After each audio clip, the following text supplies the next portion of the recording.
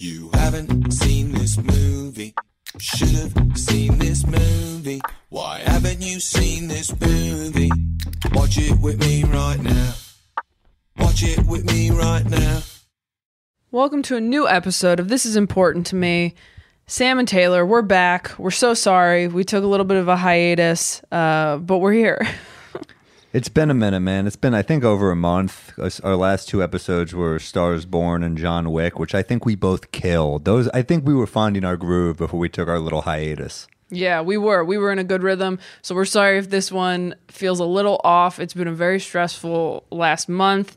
In the end of May, beginning of June, obviously, when the protests were first starting and there was a lot happening on social media, I felt like it maybe wasn't the time for us to be putting out podcasts. And then also a lot of other things happened, what with the pandemic and, you know, certain family things that I was dealing with, and just a lot was going on. To everyone who was texting and messaging us that they thought we broke up, we're very sorry. I'm not. That's their own problem. It's weird. We would have never worked together if it hadn't been for the pandemic. And now if we don't put something out that we started, people are like, must have broken up. Yeah, well, you know what? When we put this out at first, we went with 2 episodes a week to build kind of a library, because some people, I think, started with only movies that they had seen, and then I would hope would go to other movies. And so we went to a week, and then we were a little burnt out, even though we're not doing stand-up. So we're back, and we're going to, you know, we'd been watching other movies. Sometimes you got to do other stuff. You know, we watched some documentaries. Yeah, we were... For a couple weeks there, I was very much like, we have to watch every documentary and learn as much as we can and be better allies. And I bought all these books and like just really in it every day. And I think when we watched this, which was a little bit ago now, we were coming off of like a week of the James Baldwin documentary and LA 92 and 13th and all these really powerful documentaries that if you haven't seen, everyone should watch. I Am Not Your Negro is a James Baldwin one. That one is on Amazon. I believe the other 2 are on Netflix. Yeah, 13th and LA 92 are both on Netflix. We went to a couple protests. And, you know, just trying to be quiet and learn for a minute. And we were also not sure when we did start doing podcasts again, what we were going to talk about. For a minute, we were like, maybe we should talk about all the documentaries we watched. And then I was like, yeah, we're like a movie podcast. And also we're white. We're white. Like, what are we going to contribute? You're not listening to us for that. You know, we, like, our intentions are good, but we know that we're not well enough informed on some of this stuff as white people as black people are on their podcast. So I think that's where you should go to obtain that information. Right. Yes, exactly. And that's what we did. We both have other podcasts, and, you know, on my other podcast, Self-Helpless, we did a week where we didn't put out an episode. We just, you know, pointed people towards other podcasts or Instagram accounts or projects that, you know, we knew would educate people better than we ever could, even if we were just quoting people. So we decided to do Get Out because at the end of that week we were just so burnt out, and I was very much like having a hard time watching things that didn't feel relevant. Like, I think we tried to watch like Thor that week. Yeah. And I was like, I just can't. Like, I just can't right now. This just doesn't. And so Get Out was you were like Thor, more like Snore. She said that. I did. That's how I talk at home. And I forget, maybe we were just looking on Amazon. We saw Get Out and we're like, oh, let's absolutely watch Get Out because we get to feel like we're still checking our privilege as white people, but also enjoying a really good movie. That's what, as whites, if you come from a place of privilege, you must at all time check yourself and call yourself out, and by watching entertainment for $3.99, that's really doing it. That's doing the work. No, it's a movie we both seen, but we both were like, this is a great movie. Neither of us are horror buffs. Neither of us are. You just don't really like it. I don't love the feeling of being scared. I don't. But you are scared. Horror movies freak you out. Sometimes I don't love, if I'm going to be scared, there needs to be substance. I'm not a fan of the torture porn genre of just, stabbing and for like no point, someone just getting stabbed repeatedly. I'm not really into that. I mean, there is a point. It's to give hot actresses who can't actually act a job every once in a while to just get Paris Hilton. just get murdered with an axe. Yeah, I don't like it either. I really hate like supernatural stuff with like ghosts and everything. Like, does that freak you out? I'm curious because I grew up religious. So when I was a kid and I told my parents, like, oh, I'm afraid there's a ghost, they're like, it's not a ghost, it's a demon pretending to be a ghost. That's what it is. And he's under your bed. So make sure to keep your feet completely above. Yeah, that's literally how they talk to you. They're just there are frightening things in this world that we don't understand, and they are trying to attack you because you're a Christian. Ugh. No, we didn't really deal with it. The Jews are a little lower. I mean, they give you anxiety, but it's over just nothing. Right. It's over. Like my mom's like, "Did you take your vitamins?" I'm like, "That's a Jewish mother horror story right there." She's coming at you with a knife, but it's to cut a piece of challah. No, I don't think so. I'm just not into it though. Really, I think horror movies are just there, as you said, to give a role to hot actresses who can act, but also they're there because they make so much money because they're fun for, I think, a whole group to go to. Yeah. They're mindless usually. I read that a lot of them, I think more like slasher films, are just cheap to make as well. And so they make way more money than they deserve to. That's fair. But it's like a big profit. They seem fun to make though. They do seem fun to make. I mean, they all take place at a summer camp, of course. The most fun to make, usually. The way they do the behind-the-scenes documentary for Apocalypse Now, I want there to be like a behind-the-scenes documentary for like Friday the 13th or something. I remember seeing the first one, I think, when I was a kid. We used to watch all of them. And Kevin Bacon getting like a corkscrew through his neck. I was like, oh my God, Kevin Bacon isn't everything. It's pretty cool. Yeah, I can't handle any of that. I saw it in the theaters with a group of people, and I loved it. I thought it was so good. Yeah. It scared the shit out of me. I mean, I slept with the lights on for a month. And I mean, at home, in hotels. I was 5 years old again. It scared me so badly, and I want to watch it again so much, but it really freaked me out. I watched part of the second one on a plane because I was like, I'll feel safe on this plane with all these people, and the screen is so tiny, like he can't get me. That's hilarious. I like that logic. Do you ever see that famous Twilight Zone episode on the plane where he keeps seeing something on the wing? No. That freaked me out as a kid. Only he can see it. Do they show it to you? Or is it, what does it look like? Just like a shadowy figure? Like a furry figure, yeah. It was a famous Twilight Zone episode. It was a good one. Those were cool. I thought the old Twilight Zone episodes. Everyone loves Black Mirror, and for me, it's like it's too hit or miss. So one will be great, and another. That's the problem with those like one-off type shows. But I think Black Mirror is pretty scary. It is on some of those. It is, and then some of them you're like, this is silly. Yeah, I'm never. I like the psychological horror movies. That's why I like The Shining or Misery or any of those. They just felt like cash grabs, some of the other ones. Like by the time you're at Nightmare on Elm Street 6, you're like, all right, dude, we get it. He's scary. Don't go to sleep. Yeah. That's something I really respect about Jordan Peele, who wrote and directed this movie.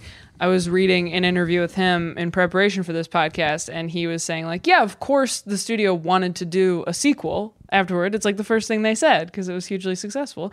And he's like, but I would do it if it felt right, but I don't want to just do a cash grab. And you're like, so many people, if they had a huge hit like this, would just be like, yeah, sequel, let's go do it. And he's just like, no, I don't need to do that. Like, it's so fucking lame. Like studios, it's all about money. I mean, of course they want a sequel, but of course, it'd be so hard.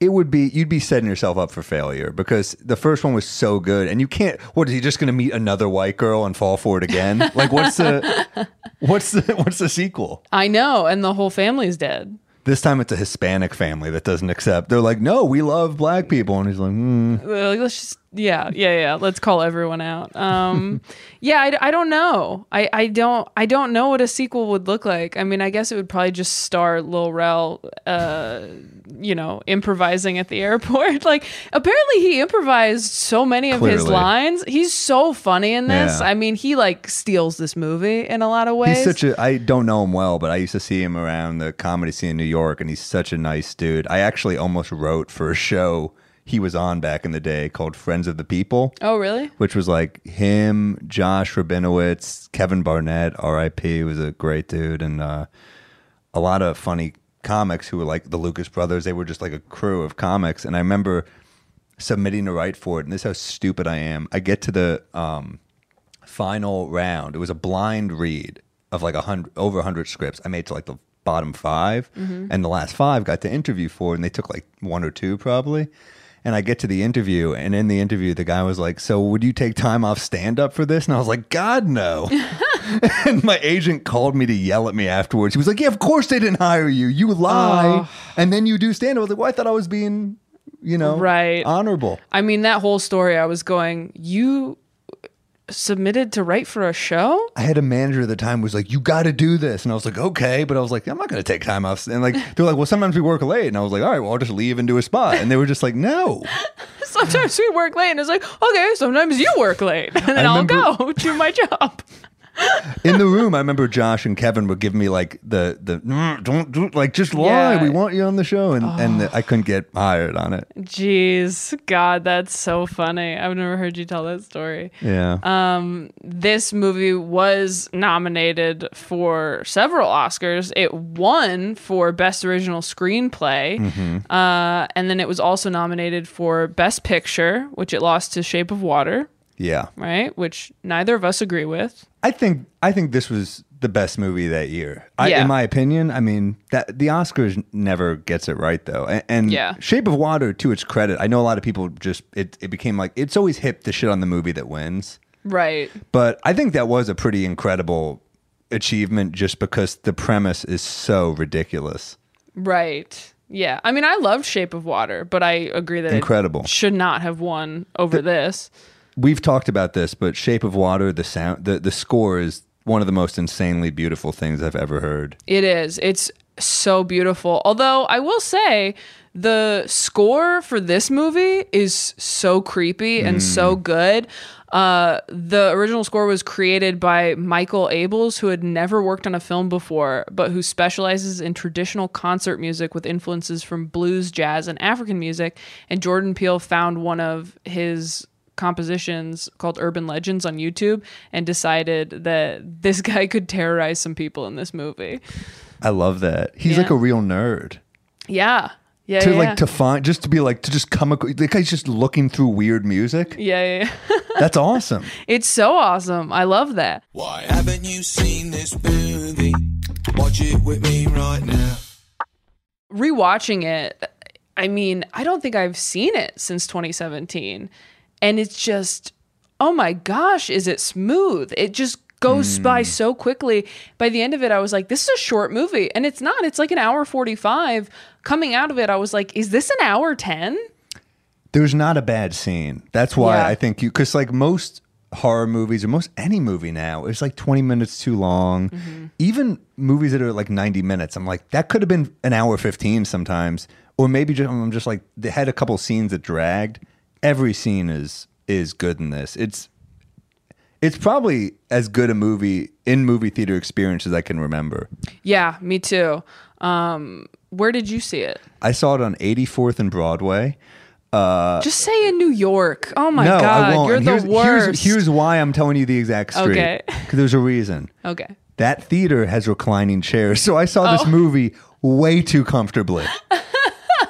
When he went into the sunken place, did you just slowly go and recline back? You're like, this is spooky. This is a scary film. It's hard for me too. This thing is jerky right here. Yeah, I saw it on the road. Just stuffing goobers in my face while he's...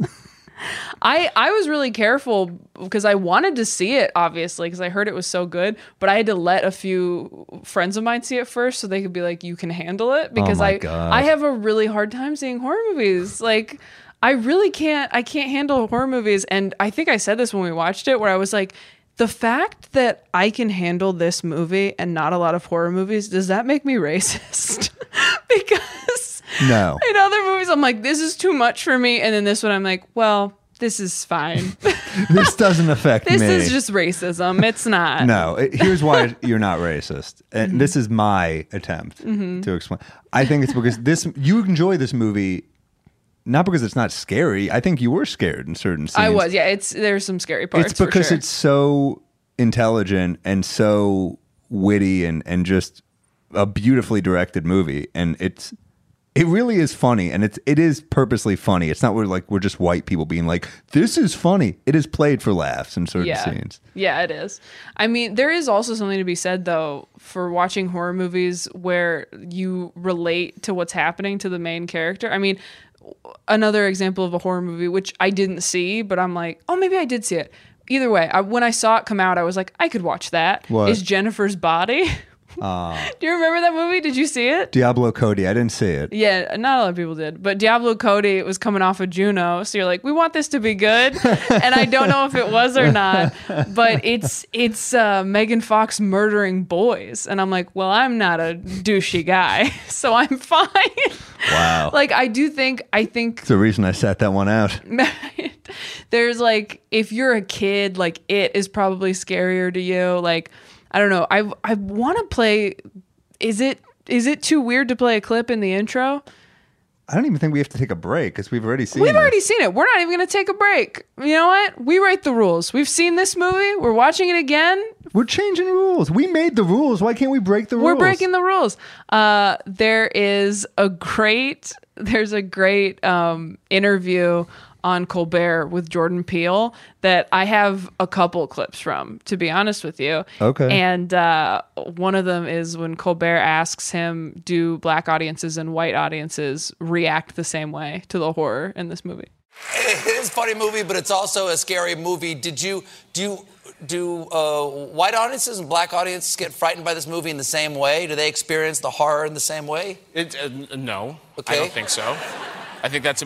Yeah. I mean, I think black people. You know, it's like the second the movie comes up and like the protagonist is dating a white girl, they go, "Oh, he's in trouble. I don't like where this is going. He's in an interracial relationship. Get out, brother." And white audiences go, that's very progressive. That's very progressive. Yeah, That's very progressive. That's cool. Good, that was good. It's not until later in the movie that white people get freaked out because they're like, "Oh my God, I think I've said that. I think I said that thing that the villains are saying in this movie," and so it's a very different thing. And it is, the whole it doesn't fit into a genre. It sort of subverts the idea of genre. Mm-hmm. But it is a kind of movie that like black people can laugh at, but white people not so much. I love it. You laughed a little bit. First off, I love watching white late night hosts interview Jordan Peele or Daniel Kaluuya about this movie because you can tell they're really uncomfortable and really scared of saying the wrong thing. He just said in that clip where he goes, white audiences don't get freaked out until like later on when they're going, oh shit, I've said things like that, Right. or I've done things like that. And I think that's why this movie made such an impact. Part of why it made such an impact is because, yes, there's the heightened horror portion of it, which is, the crazy shit that happens with them abducting people and putting their brains in their bodies and everything. But that stuff is easy to dismiss because you're like, well, that's not real. That's basically science fiction.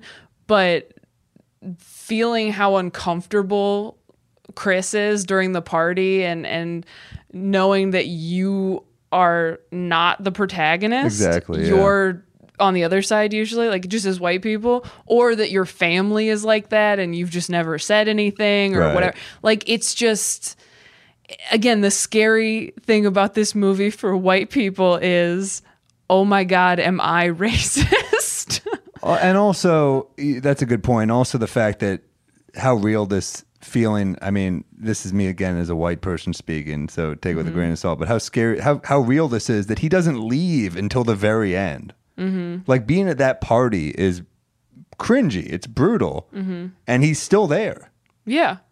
You know, so yeah, of course, as you said, the science fiction stuff is like oh my god, the that's insane. But to stick around as long as he did in that discomfort is like, wow, that is crazy. Yeah, I mean, again, and that's just something we as white people don't understand or deal with.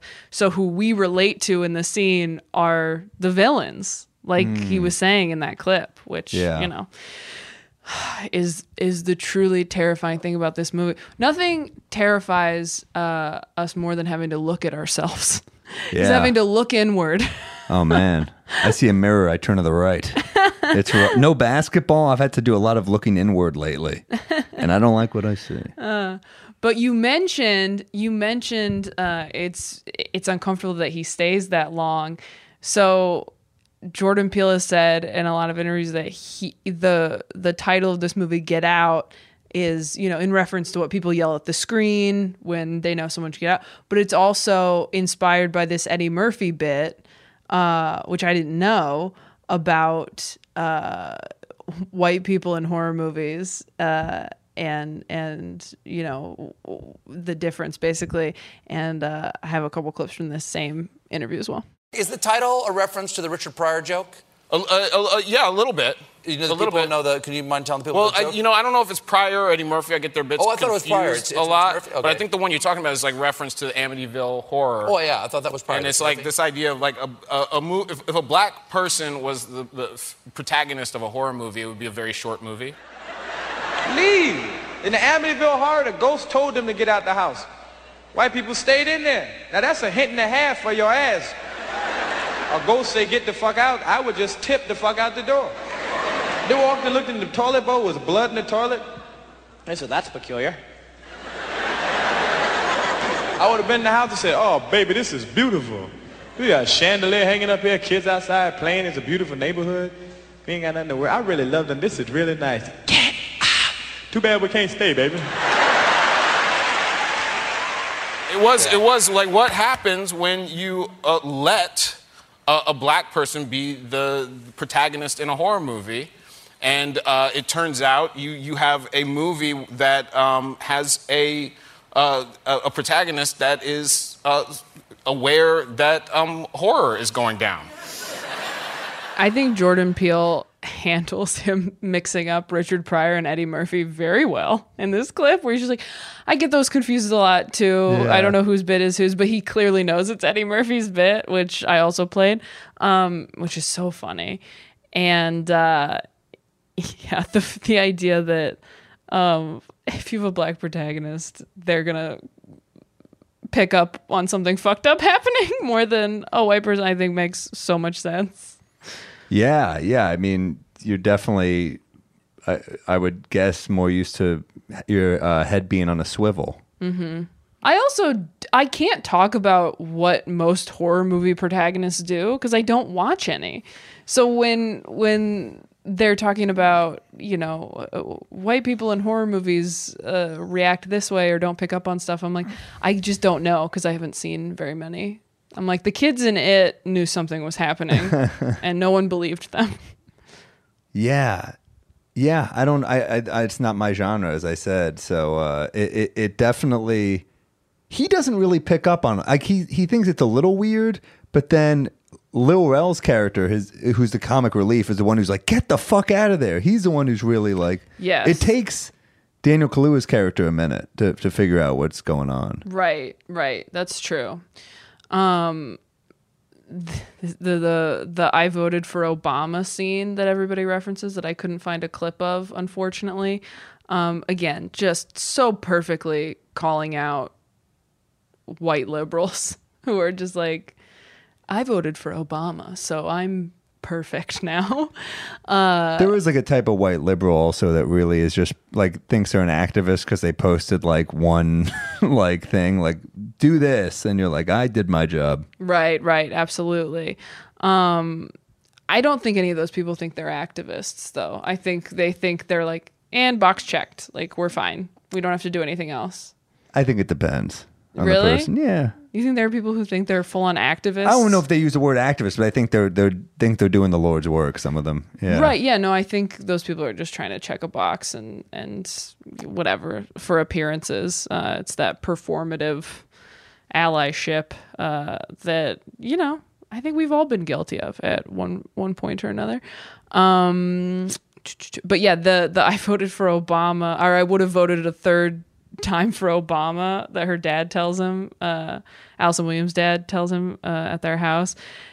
In an interview, Bradley Whitford, who plays Allison Williams' dad, stated that he initially thought that, by the way, I would have voted for Obama for a third term if I could, thought that line was sincere and not a joke when he first read the script.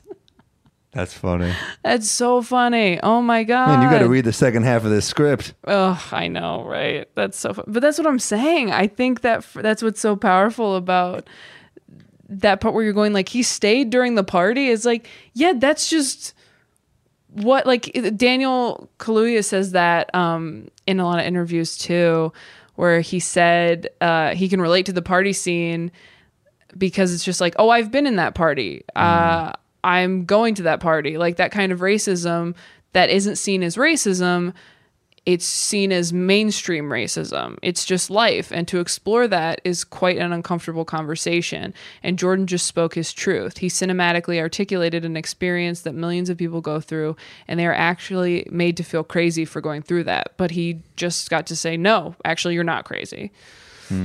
Yeah. Interesting. That's the first time his truth has not been an annoying use. That's right up there with my journey. But yeah, that party scene is very uncomfortable, and we should play a couple clips from that. This is Nielsen and Elisa. Hey, how you doing? So, how handsome is he? Are you handsome? Okay. Oh. Not bad. Hey, Nielsen? So, is it true? Is it better? Wow. Fairer skin has been in favor for the past, couple of hundreds of years. But now the pendulum is swung back. Black is in fashion. Oh, so rough. It's a cringy scene. It's so cringy. Oh my gosh. When her dad goes, ooh, that's a tough one. Oh, yeah, God. It reminds me of the story I was reading. So the Los Angeles Clippers had an owner, Donald Sterling, who was very racist and got outed through some leaked tapes. So he had to sell the team, basically. I mean, still made like $2 billion, the monster guy, but you know. Glad he was canceled. But you know, they would tell stories that he would used to go in the locker room and, like, in front of friends, touch the players' muscles like they were like show horses or something, like they were not human. Oh my God. Right? So it'd be like, look how strong he is, like stuff like that. Ugh. And it was the way he'd do it was, the players later say, yeah, it was really creepy. And that's what this scene made me think of. Yeah, that's what it is with the first woman who starts feeling his arm. Like, oh my gosh, ugh, it's the worst. Yeah, I mean, it seems like, from what I've read, that Jordan Peele gave this group of people like a very detailed backstory, that some of which I don't even think we pick up on. Like in the opening scene when Jeremy abducts Andre, who's played by Lakeith Stanfield, who's the one you hear in this clip, going, you know, I found the experience to be quite good. And that's not how he's talking in the first scene. And that's not how he's talking in the first scene, because he's been abducted and his brain has been taken over by an older white person. We come to find out later. Also, the first thing I ever saw Lakeith Stanfield in, I think, because Sorry to Bother You came out, I think, the next year, which I also had you watch. Maybe we'll do an episode about that. Another very uncomfortable racial movie. Oh, so uncomfortable. I mean, we almost did that one, but we watched it a while ago. I think we watched it back in like December. So maybe we'll rewatch it. I'm not sure. But in that opening scene, when he gets abducted, the guy abducting him, whose name is Jeremy, I guess, makes sense. Jeremy sounds like such a racist name. He's got a Knights Templar helmet, which is one small element of the backstory Peele gave to the Red Alchemist Society, the secretive group that comes together to bid on black bodies to inhabit. They believe they are destined for immortality and deity status, Peele said, and over hundreds of years they have worked to figure out, through science, a way to achieve the power of the Holy Grail. Wow. It's just Anybody wearing a helmet with something I don't understand on it. I don't A guy trust who them. misses the point of this movie. They can come up with that, but not a cure for COVID. This is crazy. Oh my goodness. Yeah. There's so much. There's so many good clips in here. Another interview I watched was with Allison Williams, and I think it's really interesting. She talks about what people fans will come up and say to her about the movie. And talk about cringy. I mean, yeah, they'd say like, she was hypnotized, right? And I'm like, no, she's just evil. How hard is that to accept? She's bad. We gave you so many ways to know that she's bad. She has photos of people whose lives she ended behind her. The minute she can, she hangs them back up on the wall behind her. That's so crazy. Yeah. And they're still like, but maybe she's also a victim. I'm like, no. And I will say that is 100% white people that say that to me. I feel stupid now because I thought she was a victim. And oh my God. Everybody who liked her on Girls was like, she was hypnotized. If you liked Allison Williams' character on Girls, you are part of the problem. She is so insufferable. I said that while we were watching the movie. I was like, it's really a testament to how unlikable she was on Girls that she's more likable in this movie. Somehow, granted, the first half of this movie, we think she might be cool.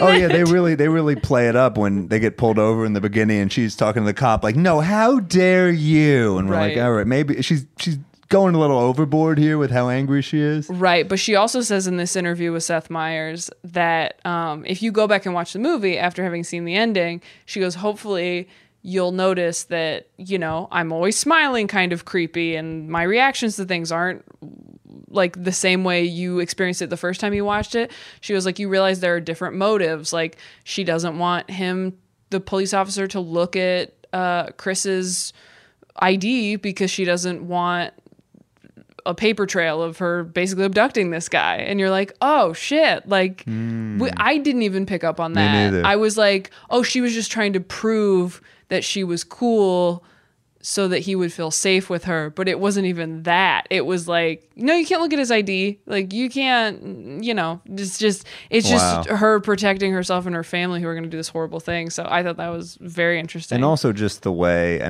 talk about creepy smiles. That last smile she gives at the end of the movie. Oh, yeah. That is maybe, when he's about to kill her and we see that smile she gives, I was like, oh my God, fucking kill her. Oh, I know. She's the worst. Oh my gosh. I've never seen Allison Williams get cast as someone likable ever. I mean, she hasn't done a ton since Girls. She did a movie called The Perfection that I haven't seen because it's another horror movie. And I'm like, I don't know.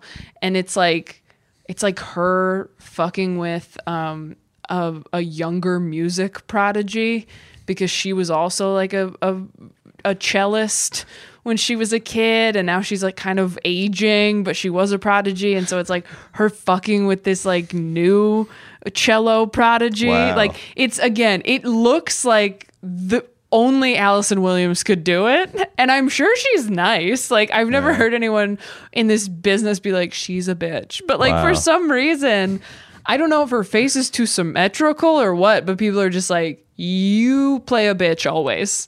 Interesting. That's a good point. Who And you also, don't think is a bitch, maybe. a cello movie. That's like the only movie that sounds like it exposes white privilege more than Get Out. You can play the cello. Yeah, I wonder. She is the daughter of Brian Williams, and I'm sure it didn't help her when he went down for that big lie. Oh, right. I'm sure that didn't help her. They're like, ooh, but you're Brian Williams' daughter. Right. We can't. It's not great. It's not great. The arguably the easiest clip to find on YouTube of this was the sunken place scene, which is so good. And I think how Daniel Kaluuya got this part, Jordan Peele said that he auditioned with that scene 5 times, and every time he had a single tear fall in the exact same place. Like, oh my God. Can you imagine? Can you imagine being that good an actor though, that you can squeeze out one tear at on the same line Acting's hard. How about after time 4 you give him the part? Yeah, seriously. You made him go in the 5th time. At a certain point, he's just like, I just like watching you cry. I just don't like actors. He's like, I just want to see how many times you can do it. Let's go for the record. I feel like Denzel made the single teardrop famous in With Glory. what? Oh, I haven't seen it. Yeah, that's a tough movie, and he has a teardrop just come down. I remember being like, whoa, that's acting. One tear. There's so much control in one God. tear. It's it's like a strong person crying. It is. Like I cry. I'm like, Yeah, that's how we all want to cry. Is the one perfect tear. I mean, he cries like a Disney princess. Yeah, It's true. beautiful to watch. But yeah, this scene is so good with Allison Williams' therapist mother putting him in Catherine Keener putting him in the sunken place. She was coming home. And she wasn't home. From work. And what did you do?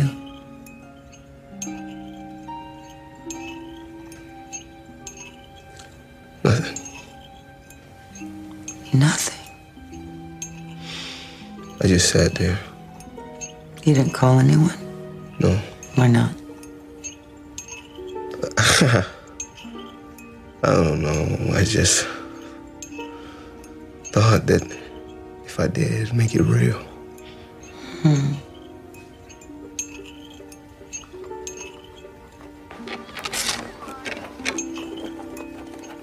You're so scared. You think it was your fault?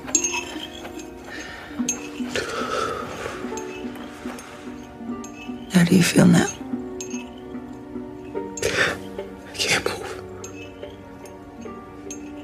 You can't move. Why can't I move? You're paralyzed. Just like that day when you did nothing. You did nothing.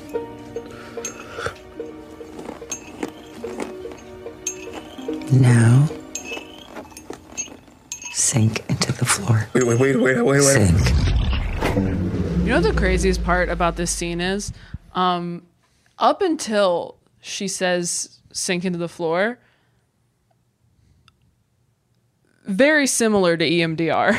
Really? Oh my gosh, yeah. Oh my God. Where you have to put on headphones and there's like a beep. At least this is when I did it. I've heard there's also like tapping. Sometimes they have you do like, there's a couple different ways to do it, but they basically, a therapist like makes you remember the most traumatic experiences of your life in a way that it feels like you're there, and uses like sound and there's like, when I did it, I had like headphones on with beeping in each ear, and then I had these things in my hands that would vibrate back and forth.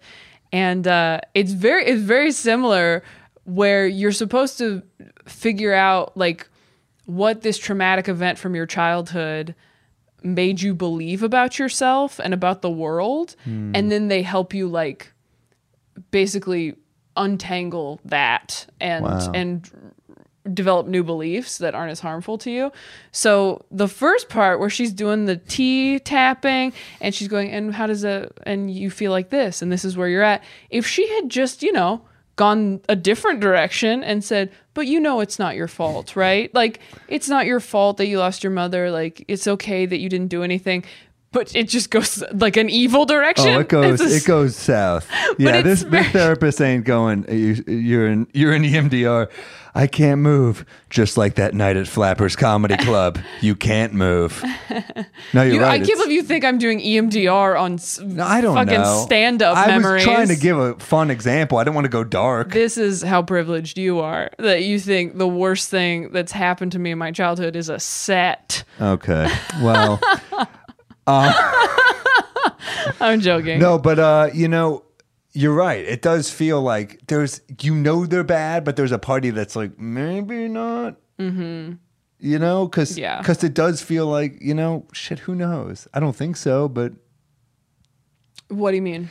I mean, there's, what the movie is, right. So that they're going to be bad. Right. But there's a part of you, you're right. You're like, this is okay up until a point. Right. I mean, what it is by this point. Right. I'm just saying, if you watch that scene and you didn't know what the movie was, and maybe they played different music, you'd be like, oh, this is just a therapist. Right, You know what I right. mean? So I thought that was interesting and something that I certainly hadn't thought about when I saw the movie a few years ago and hadn't done EMDR before. The ending of this movie, I mean, have you seen the alternate ending, right? Mm-hmm. Right.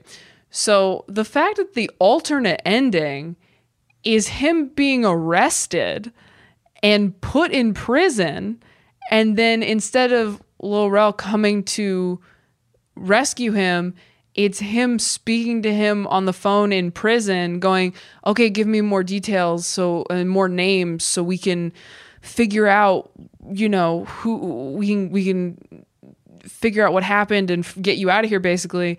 And in that version of the ending, Daniel's character, Chris, just goes, it's okay. I can't remember, but I stopped it.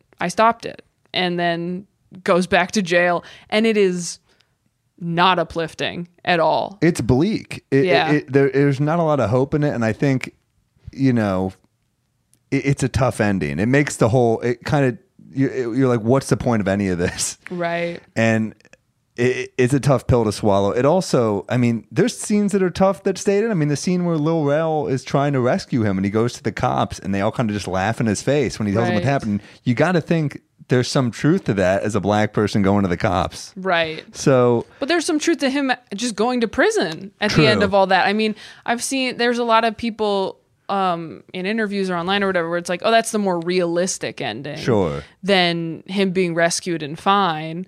And the first time I saw that movie, I think I thought that a little bit, where I was like, but wait, what happens after this? I mean, is he going to get in trouble? Are they going to trace back the deaths of this family to him? Like, he just drives off and it's fine. Like, but again, none of that is. Yeah.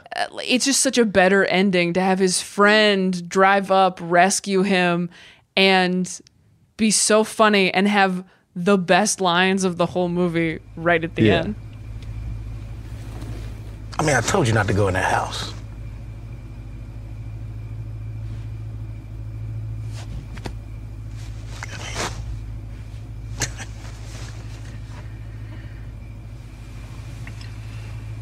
How you find me?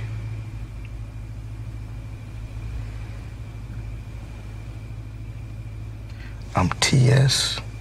motherfucking A. We handle shit. That's what we do. Consider this situation fucking handle.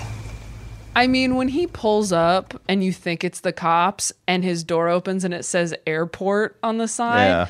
Do you remember the cheers in the theater when people realized, and the huge laugh he got on, I told you not to go in that house? Yeah. I mean, the ultimate release of tension when you're just like, you're out of breath from just watching him take out this whole family. Yeah. I mean, the amount of laughs going up to this, I mean, it's scary, but it's so fucked up that you're laughing at how fucked up it is. I mean, the get him, Grandpa. Yeah. I mean, that was insane. Yeah. Grandpa is just a young black guy. I mean, it's so fucked up. Yeah, it's really fucked up. Or when she's on the phone with Lil Rel trying to like seduce him? Yeah, trying to like seduce him, and he just gets off the phone and goes, "She's a genius." It's so funny. She's good. And she's just totally like deadpan. Like, I was impressed with her in that scene where she has no emotion on her face and she's just going, "What? He's not home," like just acting like so oh god, she's so evil. Yeah, he said that TSA agents always recognize him from that That's movie. hilarious. Which is hilarious. Well, how often do you see TSA agents look awesome on screen? Literally never. Yeah. That's why it's so funny. I mean, God. It's funny so to good. like really take pride. And look, it is a tough job, but it's like one of those things where you're like, I've never seen someone be like, yeah, I'm the fucking TSA. You never see someone like just gleefully in your face. This is what we do. So funny. Yeah, Jordan Peele said he wrote 200 drafts of this script before the final. I don't know. Again, we get all of this. I get most of this from IMDb trivia. So who knows if that's true. It sounds correct.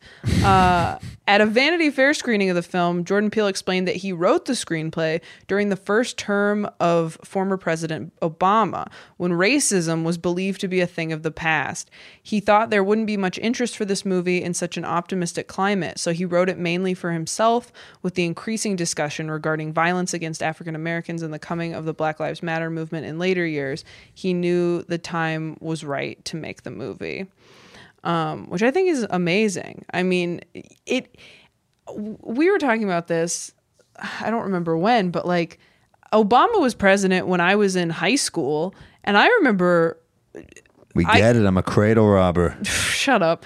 I mean, I grew up in like a very white suburban city, and the amount of credit that middle-aged white people give themselves for voting for Obama is insane. Where they're like, well, I'm not racist, I voted for Obama. And it's crazy that like it really did kind of feel that way in areas like that people just thought, well, see, the president's black, so racism can't exist anymore. And a lot of people felt that way. So I thought that was interesting. Yeah. He also said he wrote Get Out not necessarily as something to get made. I wrote it more as something that would be fun to write and something that would help me get better as an artist. So there was no deadline I was giving myself. Now that I know this kind of movie works, I can give it more purpose. Like, I know that I can get it made, so let's move forward with that goal in mind instead of it being this ongoing project that I don't know if anyone will ever see it. That's kind of sometimes when the best stuff gets made. Don't you feel like when people just go into it going, this is my passion project. No one's going to want it, or nobody's going to buy it. Nobody's going to make it, but it'll be an exercise for me and it'll be fulfilling for me. And then those end up being some of the best projects that get made. Because it's something that they love, and it's for them, and that's a personal project. And then when people want a sequel, it's forced. Yes. I mean, it's as forced as, and it feels forced. Even the trailer, you're just like, God. So if there was Get Out 2, we'd be like, well, he was paid a lot of money. This wasn't because he wanted to do it. And that is a deadline. Yeah. I mean, who knows? If he had a good idea for the sequel, maybe it could be really good. I mean, I haven't seen Us because I was too scared. I saw it. But I know everything that happens, and it sounds very good. Well, it's not nearly as good as Get Out. And it's not a sequel, obviously, but it's, another one with a lot of like commentary. It's got social commentary for sure, and that's why it was interesting, even though I didn't love the movie. There's a lot to say, I think, about like economic and social inequality, and it's interesting. And the thing about Jordan Peele is that even though I didn't love Us, you feel like you're in the hands of a great filmmaker. It just looks beautiful. The music is great again. There's one or two scenes that you're like, holy shit, that was amazing. It just looked amazing. So I'll see anything he does at this point, because I think it's just proven that he's a worthwhile director every time. Yeah. Yeah. Chance the Rapper was so impressed by the movie that he bought all of the movie tickets from certain Chicago movie theaters just so people could go for free. Wow. In one of his tweets talking about the film, he says, just pull up with an ID and enjoy the movie. That's so cool. That is fun. I love that. And then there was also, do you remember when people were doing that like Get Out challenge? No. On Instagram? There was like they did it on the set of Black Panther with the like running towards the camera and stuff. You don't remember when they did that? I don't remember it. Well, anyway. I'm sorry. It's okay. It doesn't matter. The people listening appreciate you. It doesn't matter. It doesn't matter. Jordan Peele said that the scene where Walter is running at Chris and the audience at full speed is a nod toward the power of depth in films. He cited North by Northwest, which we've been meaning to watch, as an example of this technique, stating somebody running at you or towards you just creates a visceral and physical reaction for the audience. Yeah, that's a good point. Such a good scene. I mean, it was in all the trailers and stuff. Like it really does make you go like you really tense up when he's running at him, because it feels like he's running at you. Absolutely. And not only is it scary, not only is things like that scary in this movie, but I have to say a lot of the violence is incredibly satisfying, which not all movies can pull off. Like, at the end? Oh my God. He's taking everyone out, all the Armitages. there are scenes where I can't remember people cheering in a theater at murders. Right. You made the villains pretty hateable when their head is getting bludgeoned in and people are like, yes. Oh yeah. Yes. Yes. Oh yeah. When Allison Williams is dying in the street, people were so happy. Oh man. Well, she was the worst. She was the absolute worst. I mean, whew, yikes. But anyway. she was a victim. And she could have been brainwashed. We don't know. It was, it's her dad. It's not her fault. And, we're all doing the best we can.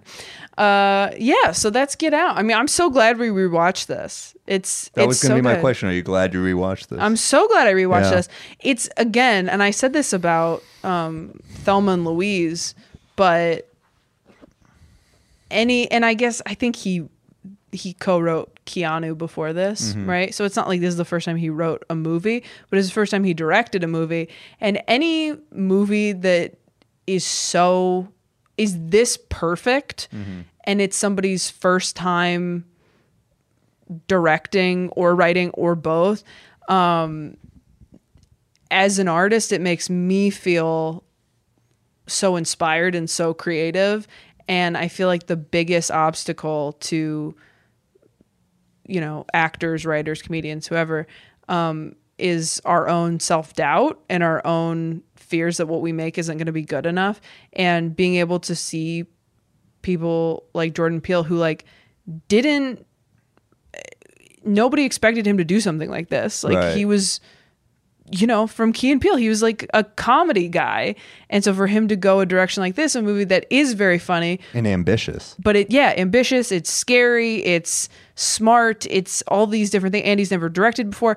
And you just go, oh wow, I just need to get out of my own way a lot of the time. Like that's what stories like this make me Not only feel. that, but he refused to let himself be pigeonholed as just one type of guy. Yeah.